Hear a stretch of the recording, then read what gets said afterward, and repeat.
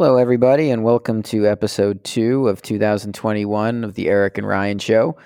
It's nice to be with you all again. And today we're going to be talking about a few inquiries that we got in over the last week, and just our shoot from the hip answers to the number one inquiry, which I think is really regarding where we are in terms of valuation for the stock market.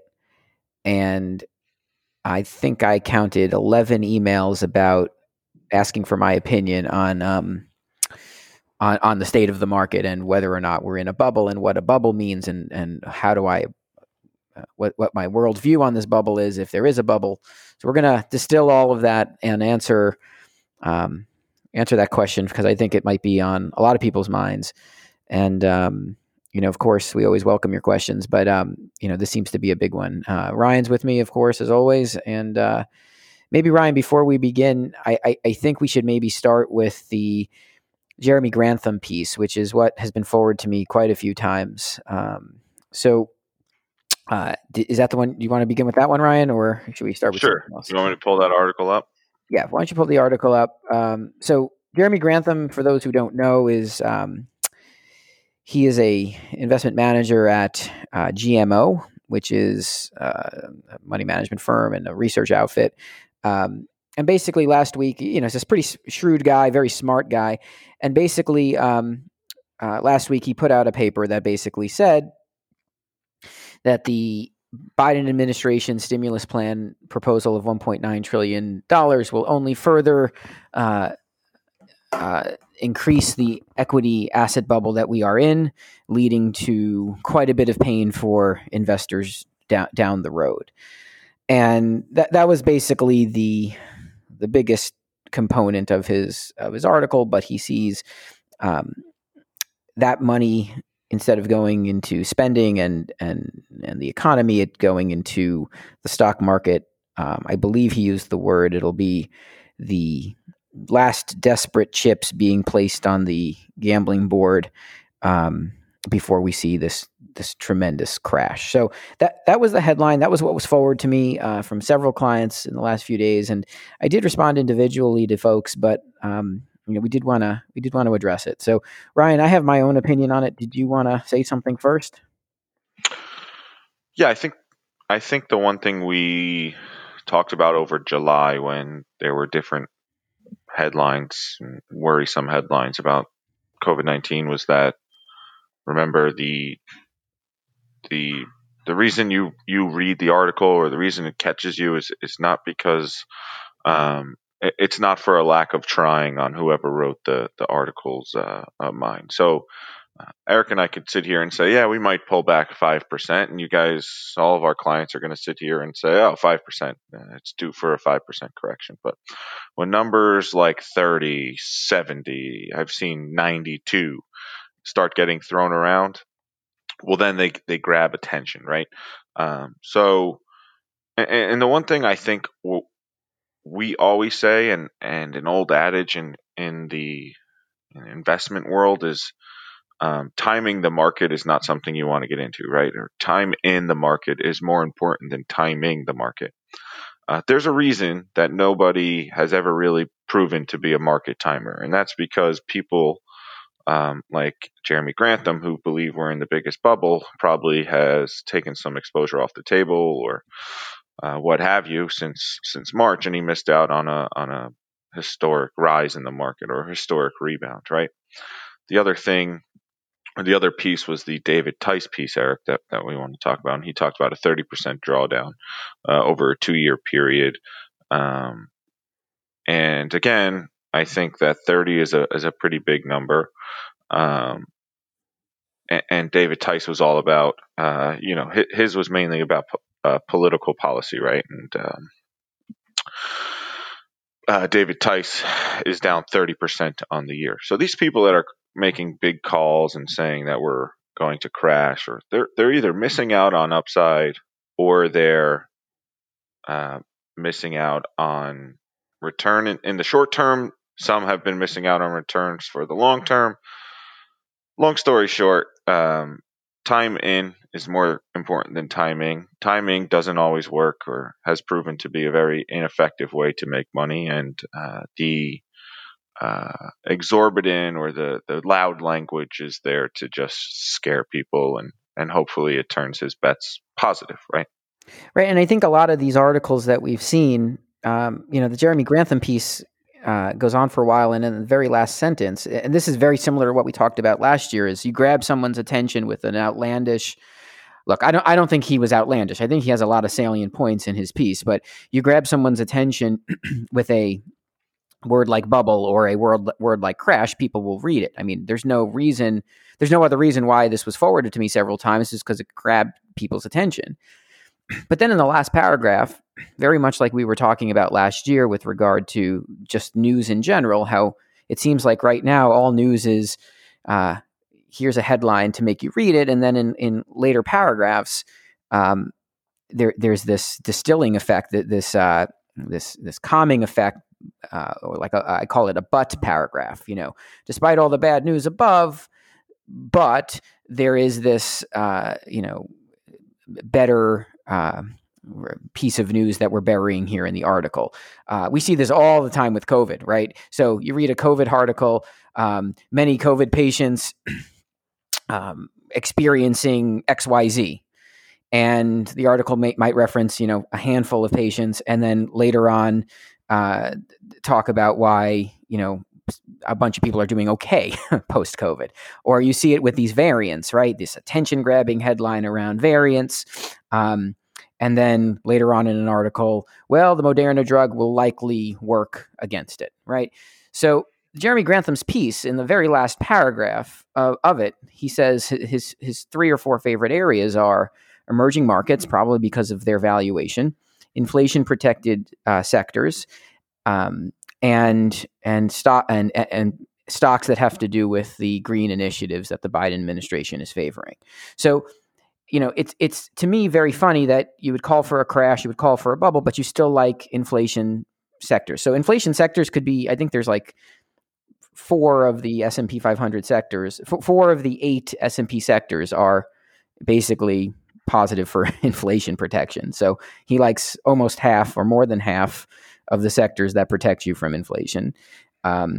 Emerging markets, okay, so I get it because of valuation.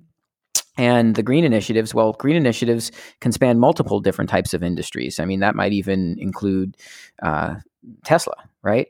So I understand what he's writing about. I get it. But I think we also have to remember that the market is a very bifurcated thing. The market is made up of the stock market, the S&P 500, is made up of 500 stocks. And if you pay very close attention to that composition, yes, you can find things that are overvalued and extraordinarily extended.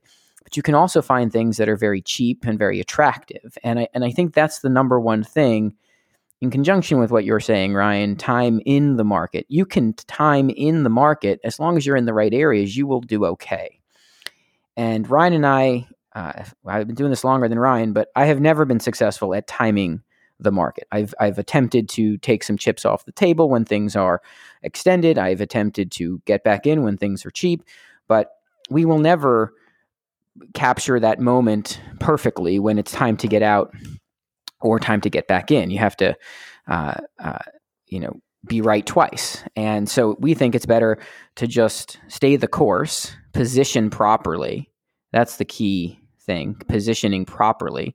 And then once you have that proper positioning, then you can make adjustments from within there. So I think our overall narrative for 2021 is quite strong. I would agree with a lot of the comments we're seeing from some of these folks, but I think that the headline itself is what's unnerving folks, and not the actual substance of their thinking. I mean, for him to still like inflation sectors would mean he still likes half of the market.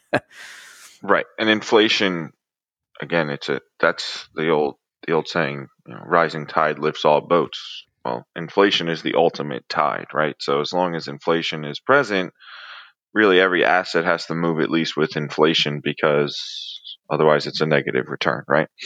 But also, I think it's prudent to point out that just because stocks go up doesn't mean that they go down. no matter or regardless of how fast or slow this happens, right? So we're almost at a new bull market in this point because we had a bear market that interrupted what was the longest bull market of all time in March, of course. And when you look at just the economic backdrop, you have to think about where yields are and where earnings are going, and really just the growth in the economy. So our economy is expected to post like a 6% gain, or I believe the consensus is 4. I read something yesterday that was 6. That is, regardless of where it's coming from, that is very big growth, right? A 4% annualized yield on GDP is something we hadn't seen. I believe, the Trump administration thought that they could get to 4. I think the highest they got on any one quarter was high threes. Correct me if I'm wrong, Eric. Right. 4 is a big number, and you have to remember that even though the economy shrank last year, um, bull markets thrive on two things: access to cheap capital and economic growth. So we have what could be, or what is projected to be, some of the best economic growth uh, really of recent memory. I'm not going to say all time. And you have extremely cheap money. And the biggest difference I see out there today, when comparing it to past times, is if you look at the yield of a 10-year bond, even in the depths of 2008, 2009, it always hovered above 2%. It's been 3% or so for a very long time. As far as I can remember, it's been above 3. Right now, the 30-year bond is lower than 3. So the expectation for future rates is very low.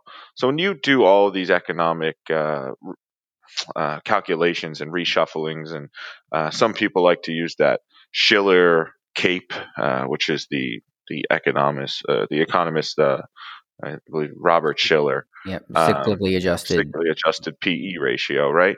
When you look at that and you factor in things like a treasury yield that's expected to maybe be 1.5% at the end of this year, and maybe 2% by 2023, you're looking at, again, extremely cheap money. And one of our 2020 themes that didn't pan out was lack of alternatives. But what I think you're seeing today is that theme play out in 2021, where, I mean, there is really nowhere to put your money other than stocks. And people say, well, that's what fuels bubbles. So be it if you want to take that argument, but you have to adjust things you can't look at numbers and just make assumptions. You have to adjust. When you adjust the numbers, it really isn't as absurd as people think. Now, that's not to say there aren't the word is not even frothy anymore. There's not overextended parts of the market, and we're well aware of them. But I think it's a good thing that GameStop is up 2,500% and not Apple, because GameStop's impact on the market is much less than Apple's, right? And then I saw another interesting stat, just one last stat. You know me, Eric, I'm a stat guy. The average, where is it? The average performance of any of a commodity or a stock or anything that's a bubble. Technology stocks in 2000, housing in '07. I'm sorry, in '07. Silver in 1970, Japan real estate in 1980, even the South Sea bubble in 1720. The average move in the stock from its low to its high, or the asset, is 1,400%. We're far we're a far way away from bubble-like numbers. I would agree, and I've said this analogy to you before. If you think about mold, mold in your home, you want it to be in one room. You don't want it to be all over the house.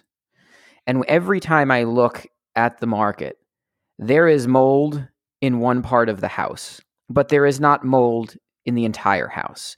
So your example with GameStop is exactly what I'm talking about. We should be so lucky that GameStop is up 2,500%. Let there be a gambling orgy with stocks like GameStop. I am completely fine with it. Bitcoin, let there be $100 billion bubble in Bitcoin. You know why? my clients aren't exposed to it. And if they were exposed to it, I would be making adjustments. But let the market continue to grind higher. Let the market continue to do what it's doing.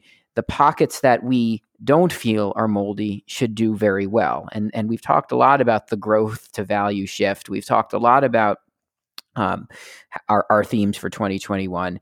I think one of the core, one of the things we should feel very excited about is that we are not in stocks that are going up 2,500%. And if we were, we would be very likely to lose 90 something percent on those moves lower. So I actually think when you're in a bubble, you could be in a bubble and almost not call it a bubble if you're in the right things, right? You could be in the stock market and be completely away from the areas that are overvalued or speculative or frenzied. And you could be in the stuff that is positioned well for the themes and narrative ahead. So I like to say it's not a bubble unless you want it to be, right? You could go buy GameStop right now. You could speculate on GameStop options. You can speculate on AMC options. You can speculate on Bed Bath & Beyond options. You could buy the stock. You could speculate, but you'd be joining a bubble. Right now, we don't feel that we are in bubble type portfolios. Now, some of our clients want us to take on that drunken sailor, excessive risk choices, but that's by design for those clients. For most of our clients that have left it to us, I think we're positioned really well, and I don't think much adjustment is needed. Also, I found in my career, every time somebody is talking about a bubble or a crash or an imminent end of a cycle, you tend not to get the imminent end immediately. It tends to be when you're not paying attention. And I think right now everyone is so attuned to valuation and to risk that it feels like something's about to pop. GameStop will probably go down 70%, but none of you own it. We don't own GameStop. And if you did, we'd be taking profits up 2,500%. So let that be the most important thing that I say today is it could be mold in your home, or there could be mold in the basement. You just want it in the basement. You don't want it everywhere. And we do not see mold everywhere right now. I mean, is that a good analogy, Brian? Yeah, I would say so. And just to add, since the election, the Russell 3000, which is, I believe, the best performing index since the election, is up right around 20%. The 50 most shorted stocks in the S&P 500, Eric, do you want to take a guess for what they're up since November 4th? The 50 most shorted stocks since the election. Right. So the 50 stocks that investors hate the most and think are going to go down. 100%? Yes, 75%. So what you're seeing is probably what's called a short squeeze, where investors have to cover their shorts. You're seeing pockets of, or I call them armies of people from all over the internet buying stocks that people like Eric and I really wouldn't ever want to touch. And that's what's causing this increased rhetoric around the stock market and its valuations. And again, I think two things, Eric, you touched on it, but we like to hammer this away. The market knows that GameStop's up 2,500%. The market didn't know that there was a virus that was going to spread like wildfire. The market is not going to be caught by surprise because Apple trades at 25 times earnings, or whatever the earnings multiple is 40 today. 40, yeah. So this is all priced in. And I think, again, don't want to pound the table on the known unknowns or the unknown unknowns, but these are known knowns. And I think from probably the first investing book I ever read up until today, Don't Fight the Tape. And people like Jeremy Grantham, David Tice have been fighting the tape their whole lives. And they've done well. They've had good individual successes. But when you start trying to time the market and start thinking you're smarter than what the market's telling you, that's typically where we found we've gotten in the most trouble in the past. And that's all I'll say on that. Yeah, and I think it's also important to remember, we're professional investors, Ryan, and as pros, it's very easy for our clients, trying to empathize with my clients. it's very easy for our clients to wonder, how do we handle an environment where you're dealing with a bubble, overvaluation, or tremendous uncertainty? And I would say we have, as professionals, tremendous tools. We have more tools that we know what to do with than perhaps even similar sized firms that that exist in New York. And I think the tools in our tool belt, the first tool I would say is incrementalism, meaning we don't need to take any drastic action today. We can make one adjustment. We can sell 1/3 of a position, or 1/3 of a sector. Or if we feel like we don't want to sell that position, we could write calls against that position, which we do often for many of you. Or if we're thinking about owning something, maybe we don't buy the thing today, but we sell a put against that thing. These are just tools that we've added over the years because it helps with risk management. It helps with position sizing. It helps with entry and exit. And as long as we stick to using those tools properly and professionally, I think we can handle pretty much any environment. But first and foremost, we're incrementalist. We don't take drastic action because David Tice says we're due for a crash, or because Jeremy Grantham put out a piece. We take drastic action when we believe that what we're seeing is breaking down, and we will go ahead and do so. But whether or not you're in a new bull market that started in March of last year, or you're in the 11th or 12th year of the post-financial crisis market, staying the course has been probably one of the best things to do. And not getting too hung up around valuation and what somebody else is saying, especially somebody that doesn't know you, right? Somebody that doesn't know your goals and your time horizons and your risk tolerances.